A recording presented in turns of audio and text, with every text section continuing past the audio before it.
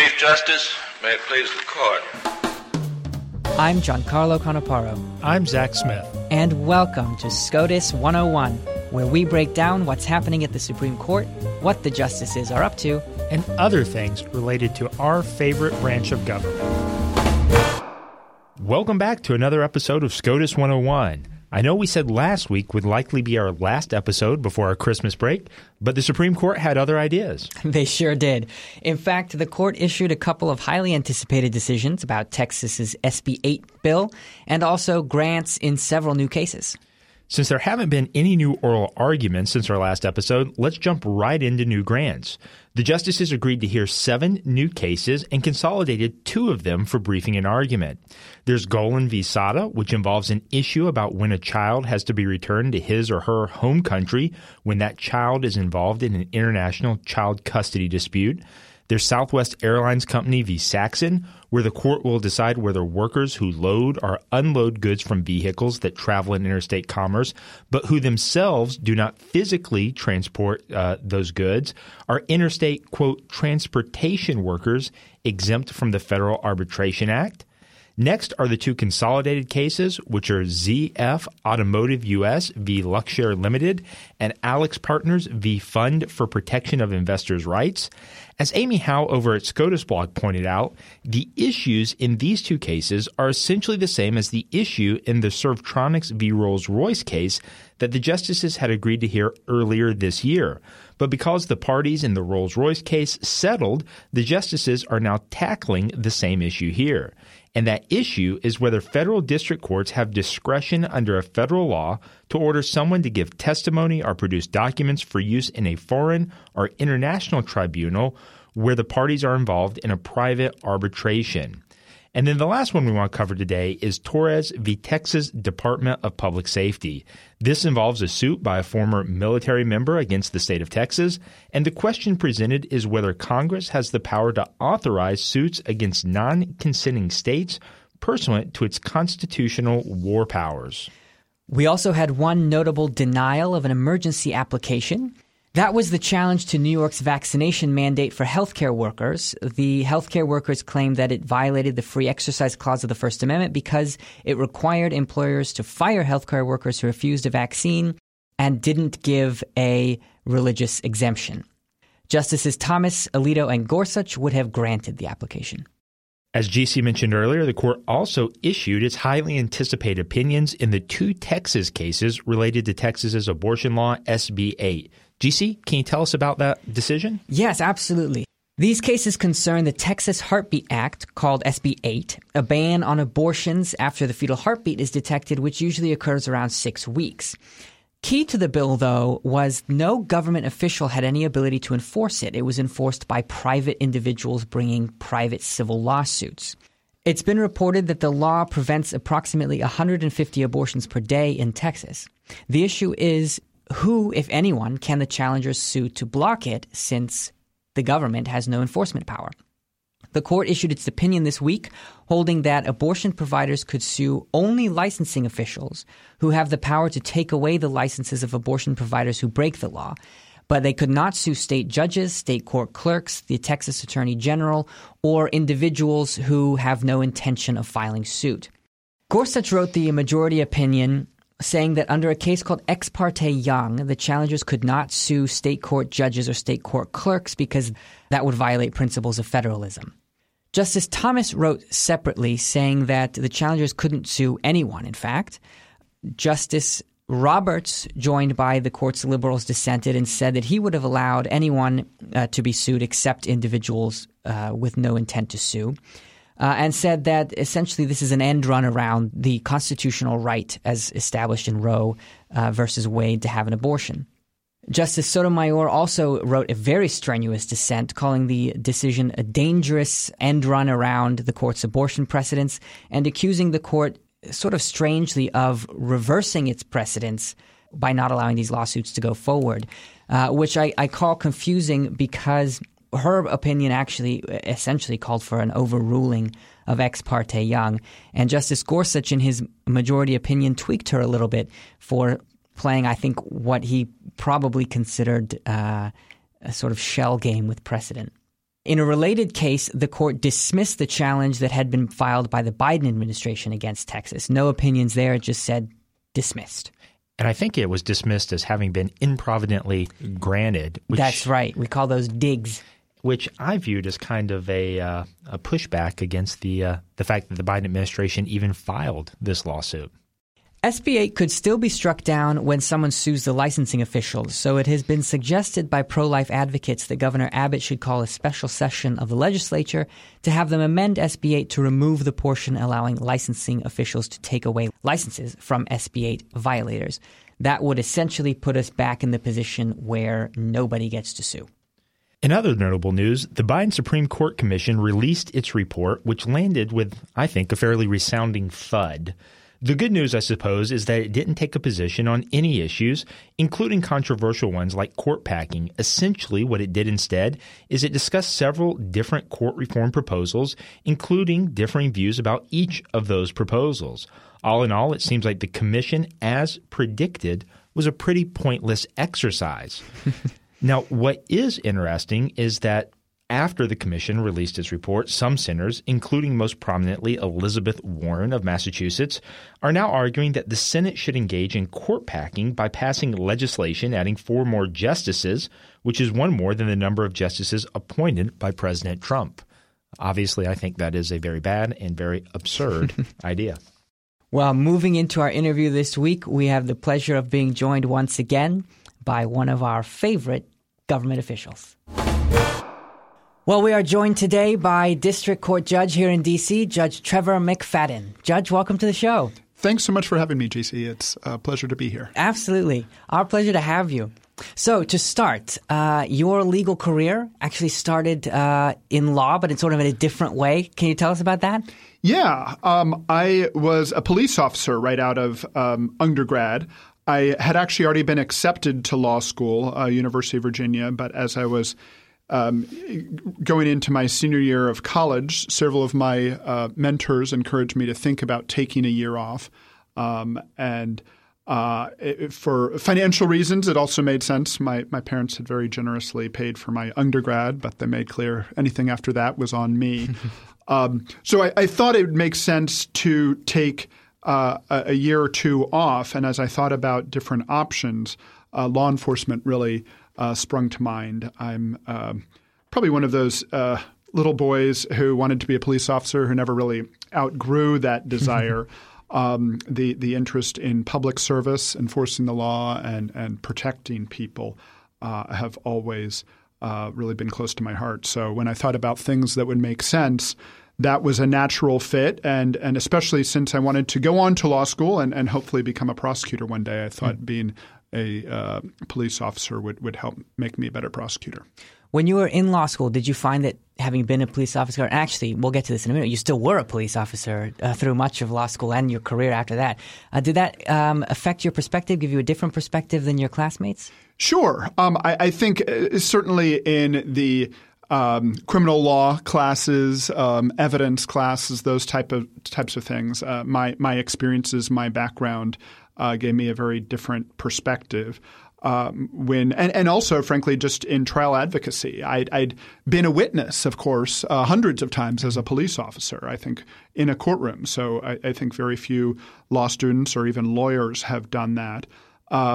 But certainly when we were discussing Fourth Amendment law, Fifth Amendment law, people's constitutional rights and their interaction with the government, I was thinking through those, having been a police officer and had to make split-second decisions, of course, with some very rudimentary legal training in police academy, but certainly nothing like law students get. And I had to make those decisions in real time, split second, that could have significant implications for the people with whom I interacted and, frankly, for me.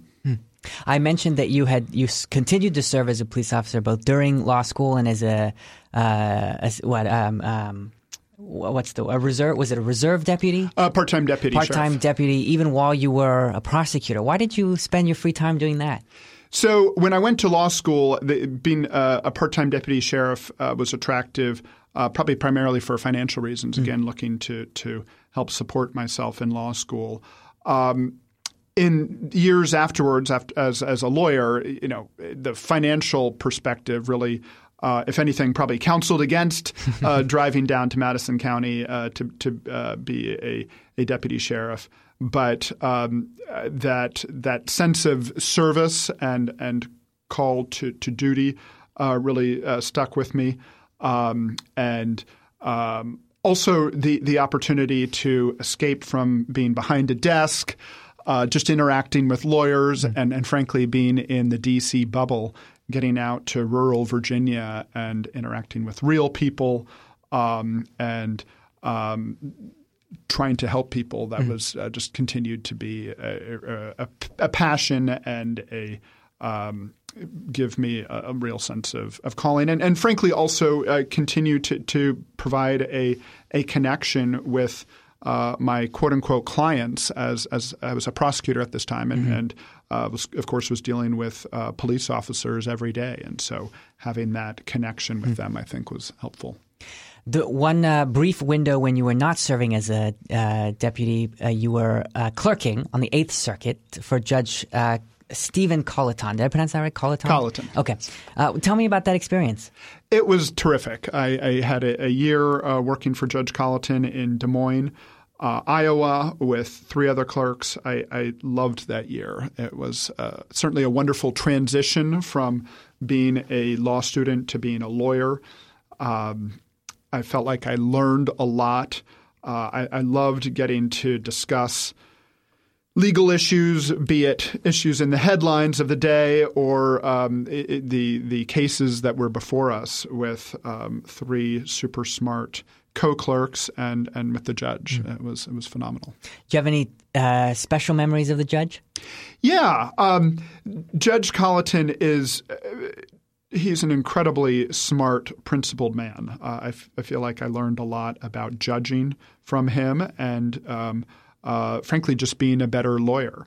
I never worried that I was going to mess up the federal reporters because by the end of his edits to my draft, it frankly typically looked very little like my draft and very much like the work of a brilliant and seasoned jurist, which he is. He also had some fun traditions for us as his clerks. We sat in Des Moines, as I said, but court week would be typically in St. Louis, Missouri. So we'd be there with a number of other judges and law clerks from around the 8th Circuit. He took us with some other judges and their co-clerks their clerks to see a baseball game. I think the first court week we were down there, we'd have dinner or lunch with him periodically. So yeah, it was a wonderful year. After your clerkship, you worked at the DOJ in the Office of the Deputy Attorney General. What did you do there?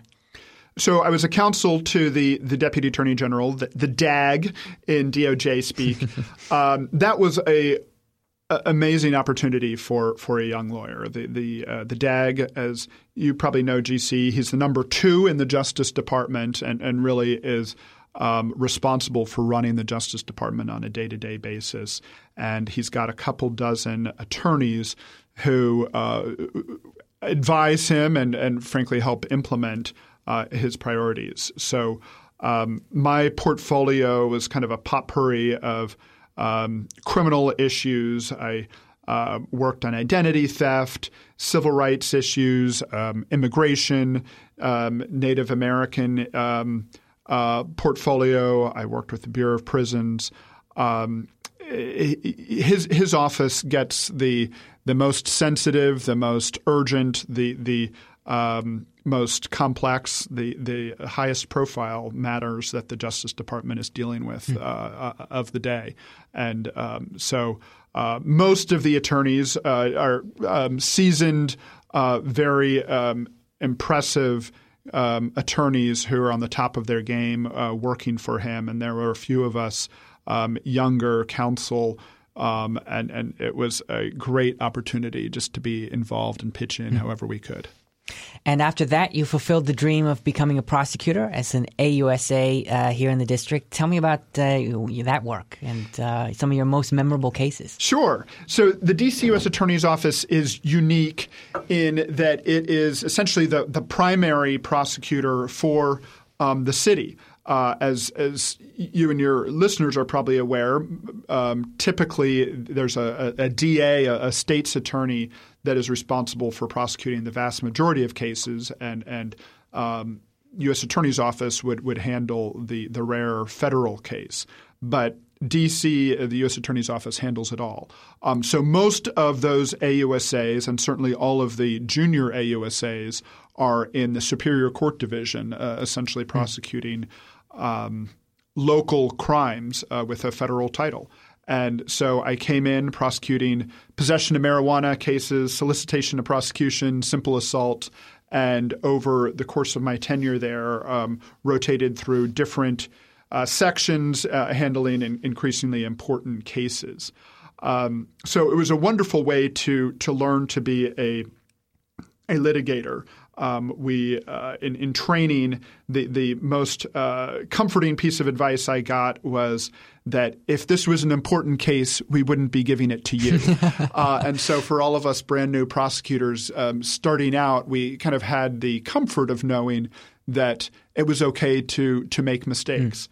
And I'm sure I did. One of my my first jury trial was after I'd been there a number of months and tried a number of misdemeanor bench cases.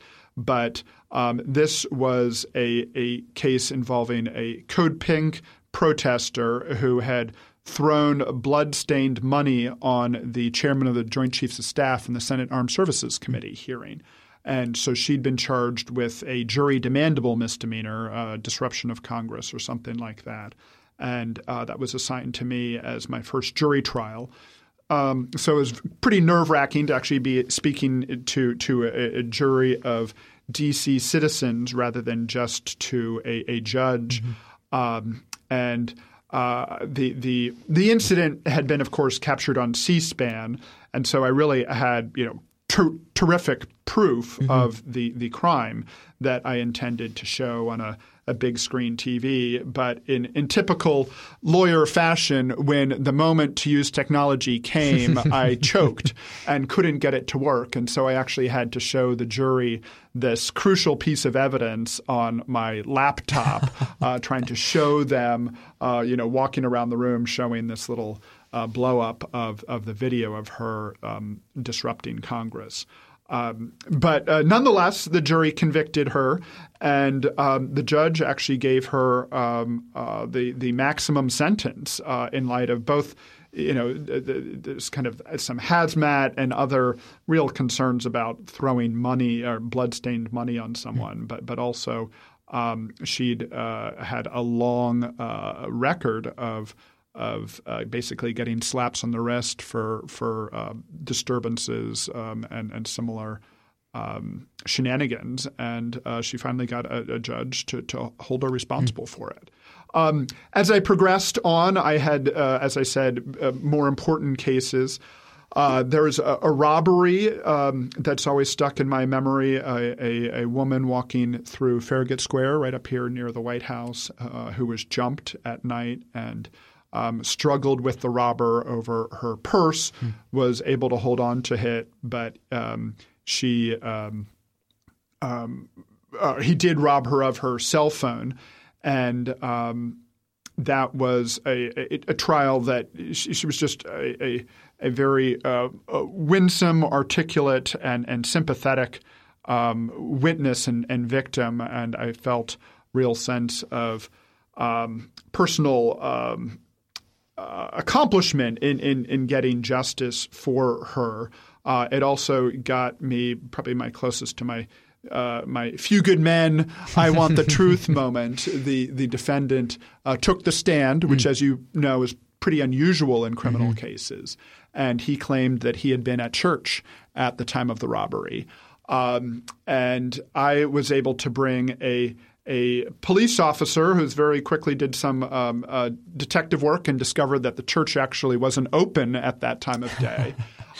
And moreover, he had several cell phones that had been stolen on him at the time of the arrest, one of which portrayed him not at church but at a rave party later that night. So I took special joy in the rebuttal where I was able to show that this was not a church-going man but a raver in between his robberies.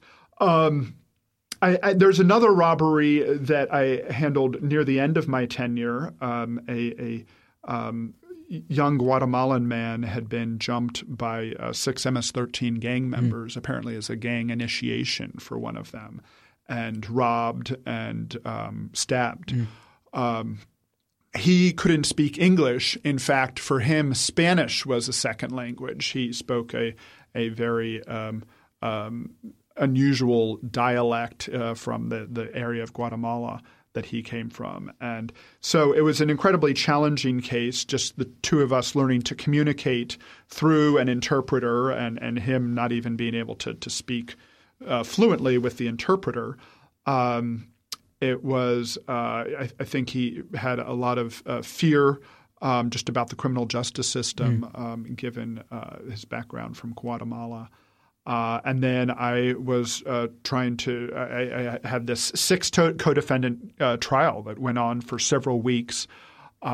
We were eventually able to convict a couple of the folks who were most directly involved, but several of them were acquitted, which has always kind of stuck with me. I felt bad that I wasn't able to hold accountable all of those who'd been involved more indirectly, and so that those being in especially in Superior Court, most of those cases have victims, and you feel a real sense of the importance of your job and how your job really makes a difference each day in the lives both of the defendants but of the victims as well.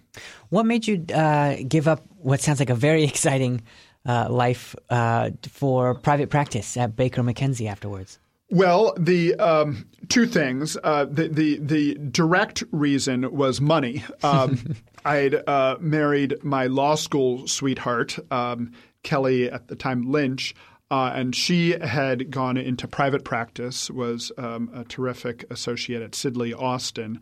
And so I had the great good fortune of handling my dream job, but also having a law firm associate's lifestyle.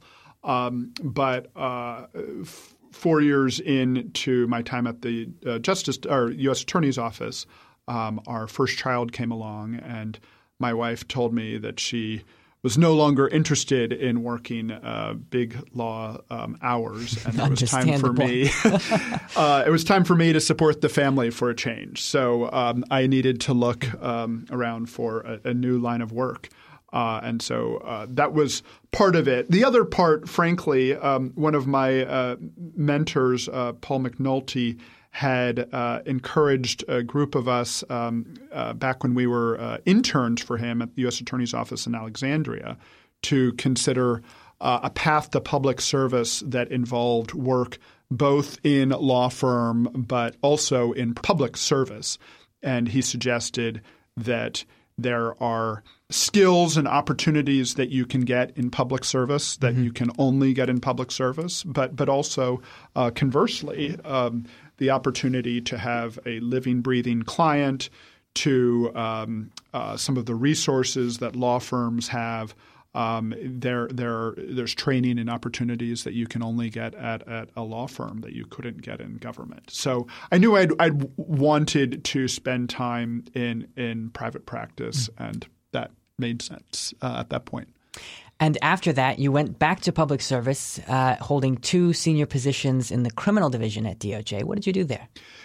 So I was brought in to be the Deputy Assistant Attorney General over the fraud section, which is really DOJ's probably preeminent white-collar shop, and also their criminal appellate section, which of course, handles appeals for the criminal division, but also more broadly works with U.S. attorneys' offices around the country in a lot of their criminal appeals. So it was a wonderful opportunity to get to help direct those two wonderful sections there in DOJ.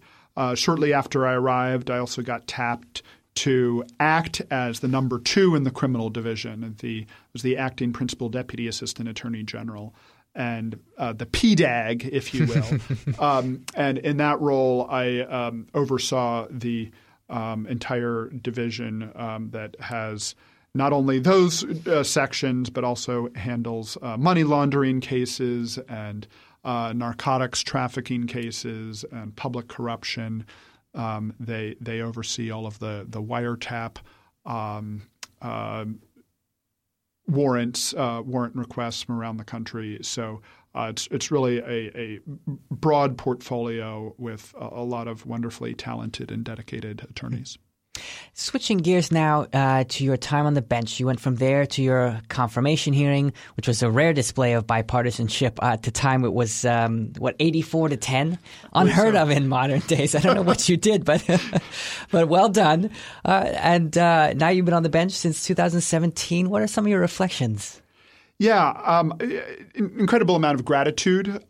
This is a wonderful job. I love getting to serve in this capacity. Being a district judge means you have this just vast array of different types of cases. You might have a sentencing in the morning and a motion hearing on a preliminary injunction in the afternoon. You're overseeing trials. You're overseeing discovery disputes. You're working on opinions on some really tough legal issues. And the District of Columbia just has a fascinating caseload. The vast majority of our cases involve the federal government, either suing or being sued. And so some of those are pretty pedestrian employment disputes or FOIA requests. But there are also a lot of really cutting edge and tricky cases challenging executive orders or cases considering the role of administrative agencies in certain cases. So a fascinating caseload. I've got some wonderful colleagues, and it's just a real privilege to get to do the job. I wanted to switch gears relatedly, but talk about one of the challenges as a district court judge is, as you've written in the Harvard Journal of Law and Public Policy, is what do you make of opinions from the Supreme Court on their shadow docket, or what Justice Barrett calls the emergency docket? And these are cases decided by the court on an emergency basis, or rather I should say put before the court by litigants on an emergency basis. And we've seen a lot of tension, especially over the last year with COVID, with lower courts trying to reconcile how do they deal with these precedents, which are not fully briefed, tend to be on different standards than the lower courts themselves are using. And you've written an article about it, how lower courts should go about dealing with them. Can you give us an overview? Sure. Yeah. So as you say, I come at this as an inferior court judge, not trying to decide what the Supreme Court should be doing, but rather they get to tell us what we should be doing. And so trying to understand what, if anything, they're telling lower courts in their shadow docket decisions. This comes up relatively frequently, I think, at least these days, especially in the area of nationwide injunctions, where you'll see litigants challenging an executive order in multiple districts simultaneously on often substantially similar grounds. And the question kind of came to me, if one court has granted a nationwide injunction, but the Supreme Court has then stayed that injunction, what, if anything, should I make of those decisions if I'm facing substantially similar question in my court? And surprisingly, there was almost no literature or even case law on this question. Of course, typically we care about what the Supreme Court says, not so much because of its impact on those individual parties, but because it's the Supreme Court and it is announcing rules that bind all of us lower courts in any similar case. And so I got to wondering whether that is true in these emergency docket cases. And my research led me to believe that the answer is yes, at least in some cases. And I think the clearest example of this would be in some of these COVID church cases that you alluded to a moment ago, GC. Diocese of Brooklyn is a case that came out almost exactly a year ago where the then Governor Cuomo had essentially been redlining houses of worship in New York, prohibiting them from opening while allowing gyms and liquor stores and shopping centers and what have you be open all near around them. And several synagogues and the Catholic Diocese of Brooklyn sued, seeking an injunction. The district judge denied the injunction. They then appealed to the Second Circuit. The Second Circuit denied the injunction.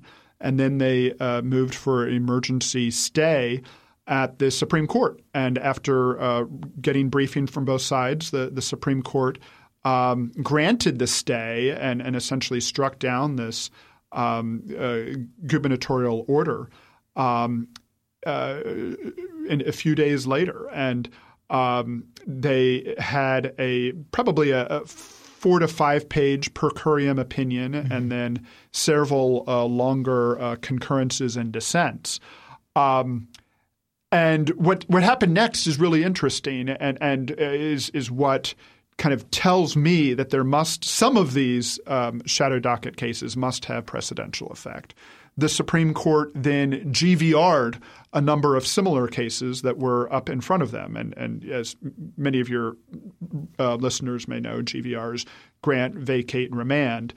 So basically summarily vacated similar cases and directed the lower courts to reconsider those cases in light of Diocese of Brooklyn. In my mind, that can only make sense if the Supreme Court thought Diocese of Brooklyn has some precedential effect. Not only did they do that, but they took several other COVID church cases in the months that followed and relied on Diocese of Brooklyn, this emergency docket decision, culminating in Tandon earlier this year, where Governor Newsom in California had been discriminating against religious people celebrating religious worship in their homes. They sued in a district court. The district court denied relief. They appealed to the Ninth Circuit. The Ninth Circuit denied relief. Then they went to the Supreme Court, and the Supreme Court, again, in an emergency docket decision, gave pretty stinging rebuke to the Ninth Circuit, saying this is now the 5th time that we have summarily reversed the Ninth Circuit in their COVID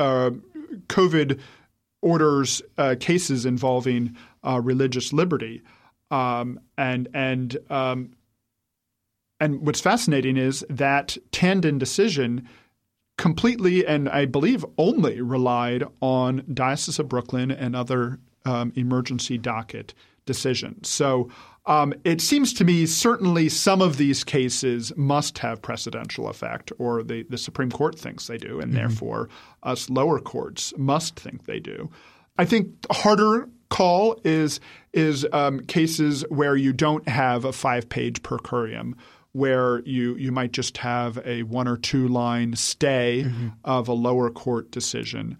And there I think the lower courts, when evaluating similar questions, need to try to figure out if the Supreme Court has rendered a decision on the likelihood of success and the merits, which is one of the factors that an applicant must show to get preliminary injunctive relief.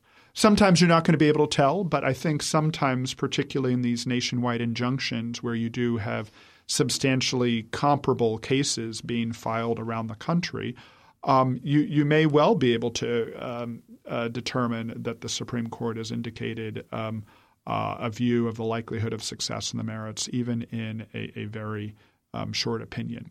I'll tell you one area, GC, that I don't think would have precedential effect, at least in the vast majority of cases, is where the Supreme Court denies relief. Sure. As you know, the Supreme Court denies cert petitions all the time, and for any number of reasons, maybe just that their docket is too full. And I think where they've denied relief, you really can't say much about why they did that or what they thought of the merits. But it's when they've actually chosen to act, intervene in an ongoing case, that I think we in the lower courts need to pay close attention and to consider whether or not that decision has any relevance for comparable cases in front of us. I noted that you wrote the piece with a former clerk of yours. I did. Tell me about your relationship with your law clerks and how you're building your own traditions. Yeah. So Vatan Kapoor worked with me on that article after he had clerked. He is one of my number of star clerks I've had. It really just feels so privileged, the quality of the applicants and the quality of the clerks that we get in my court. So I've been trying to start a few different traditions. We try to have lunch together pretty frequently, and we'll have the odd happy hour on a Thursday afternoon or something in Chambers. But I've been trying to set a bit of a calendar. We will have an away day or a field trip every fall and spring. Last week we were just down in Charlottesville for a couple days. I was speaking at the University of Virginia Law School, and it was a lot of fun to bring my clerks along with me. And we went on a hike, went out for some good meals, and just spent some time getting to know one another. A couple of them just started within the last month or two. In the past, clerks and I have gone to Baltimore for the day or visited Battlefield. We went to Harper's Ferry earlier this spring. So I've really enjoyed that type of kind of biannual away day. My wife and I usually have the clerks over for Christmas dinner. That's coming up here soon. We are doing every other year we're trying to do a reunion with all the clerks. And so far it's a small enough group that we can have the future clerks as well. So we've been getting a good-sized group for that. We've also been doing a book club. We started doing this a few years ago. Right now we're reading Professor McConnell's book, The President Who Would Not Be King, on the development of Article 2 in the Constitution and the role of the president. In the past, we've read biographies of different justices. We read Justice Gorsuch's book, A Republic If You Can Keep It, and then had the wonderful opportunity of going and meeting him and speaking with him about the book in his chambers. So that book club has been a fun way of engaging with one another intellectually and on often issues that are adjacent to the matters that we're thinking about on a day-to-day basis. So that's what we've been doing so far. Interesting stuff. Well, one final question for you, Judge. We asked everybody on the show, if you could meet and have a conversation with any Supreme Court justice, living or dead, who would it be and what would you talk about? Yeah.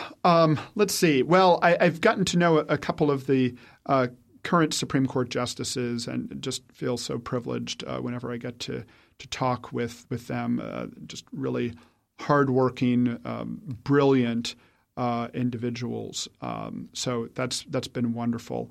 If I think of any of the past justices, I think the one who springs to mind is Justice Scalia. He was so important in particularly my legal education. I never got to meet him, but his opinions, often his dissents, really have, I think, been just a watershed moment in our legal tradition. And I'd love to have gotten to talk with him about his career and how the law evolved in large part because of his role in it. I think it would also be fascinating to talk with him about some areas where it seemed like his thinking changed over the years.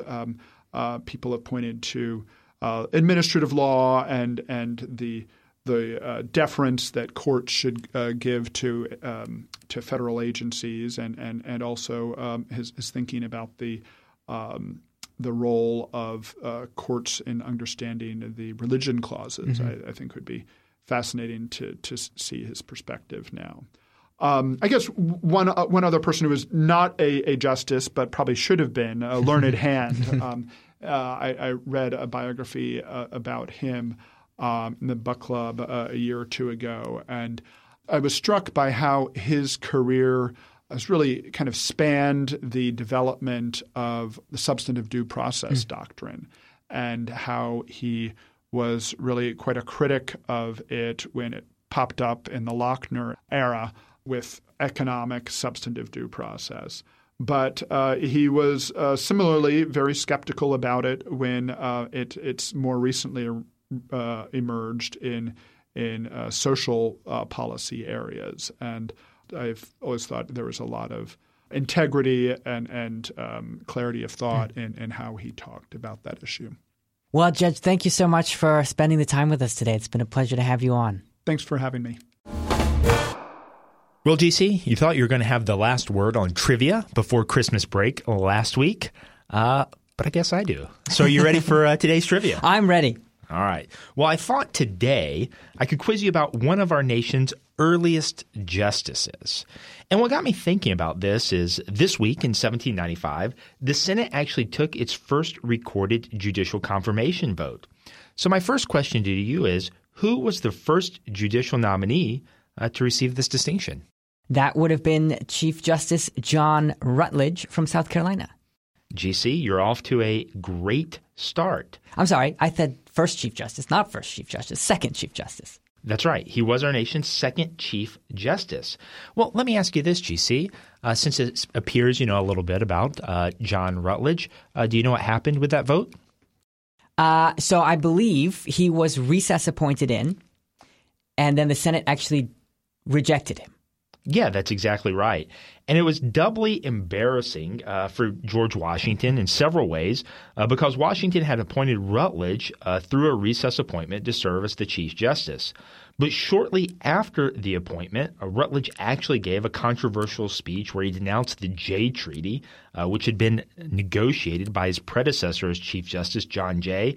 And in fact, this is believed to have led to his loss of support in the Senate to be Jay's successor. Interesting. All right. Well, you're off to a great start, GC. Okay. So do you know how long John Rutledge served as our nation's second Chief Justice? Oh, Zach, I couldn't. That's a tricky one. I don't know how I could possibly know the exact length of time, but it was very short. Yeah, that's right. It was only 138 days. And in fact, he owns the distinction of having the shortest tenure of any Chief Justice in our nation's history.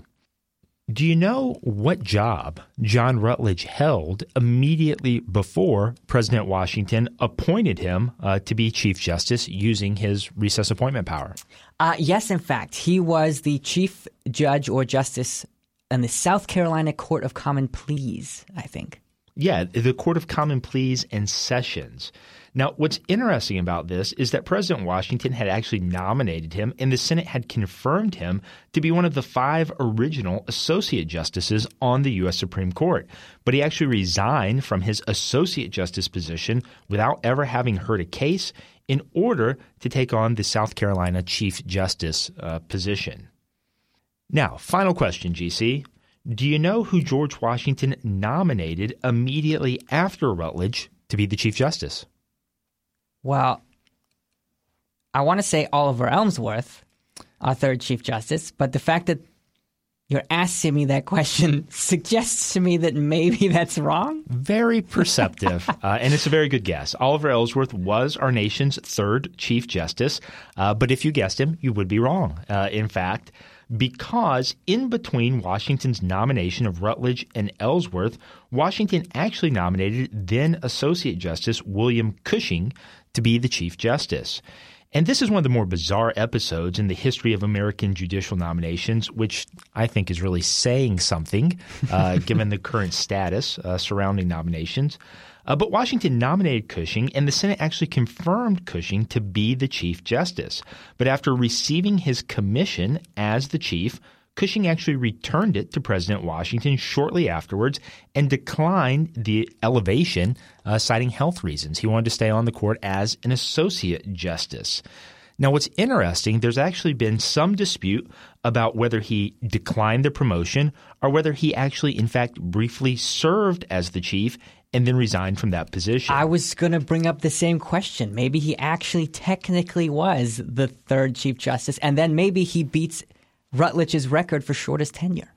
Well, it is a matter of some debate among historians, but it seems like the better view among historians currently is that he actually declined the promotion to chief and never served in that capacity. Well, that may be better, but it's much less exciting. It is much less exciting, but the fact that he continued in service as an associate justice on the court until his death in 1810 suggests to me that it may be the correct view.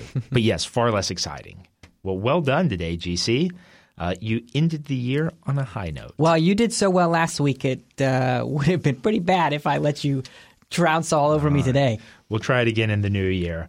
Well, that's it for today. And as a reminder, this really is our last episode before the court goes on its Christmas hiatus. Never say never, Zach. Right. We've been burned before. But assuming that's the case, we'll see everyone again in the new year. So thank you to everyone for listening to SCOTUS 101. Please be sure to subscribe on Spotify, Apple Podcasts, iHeartRadio, or wherever else you listen. And as always, we'd appreciate if you left us a 5-star rating. You can follow us on Twitter and Instagram at SCOTUS101 and email us at SCOTUS101@heritage.org with your questions, comments, or ideas for future shows. And we hope everyone has a very Merry Christmas and a very Happy New Year.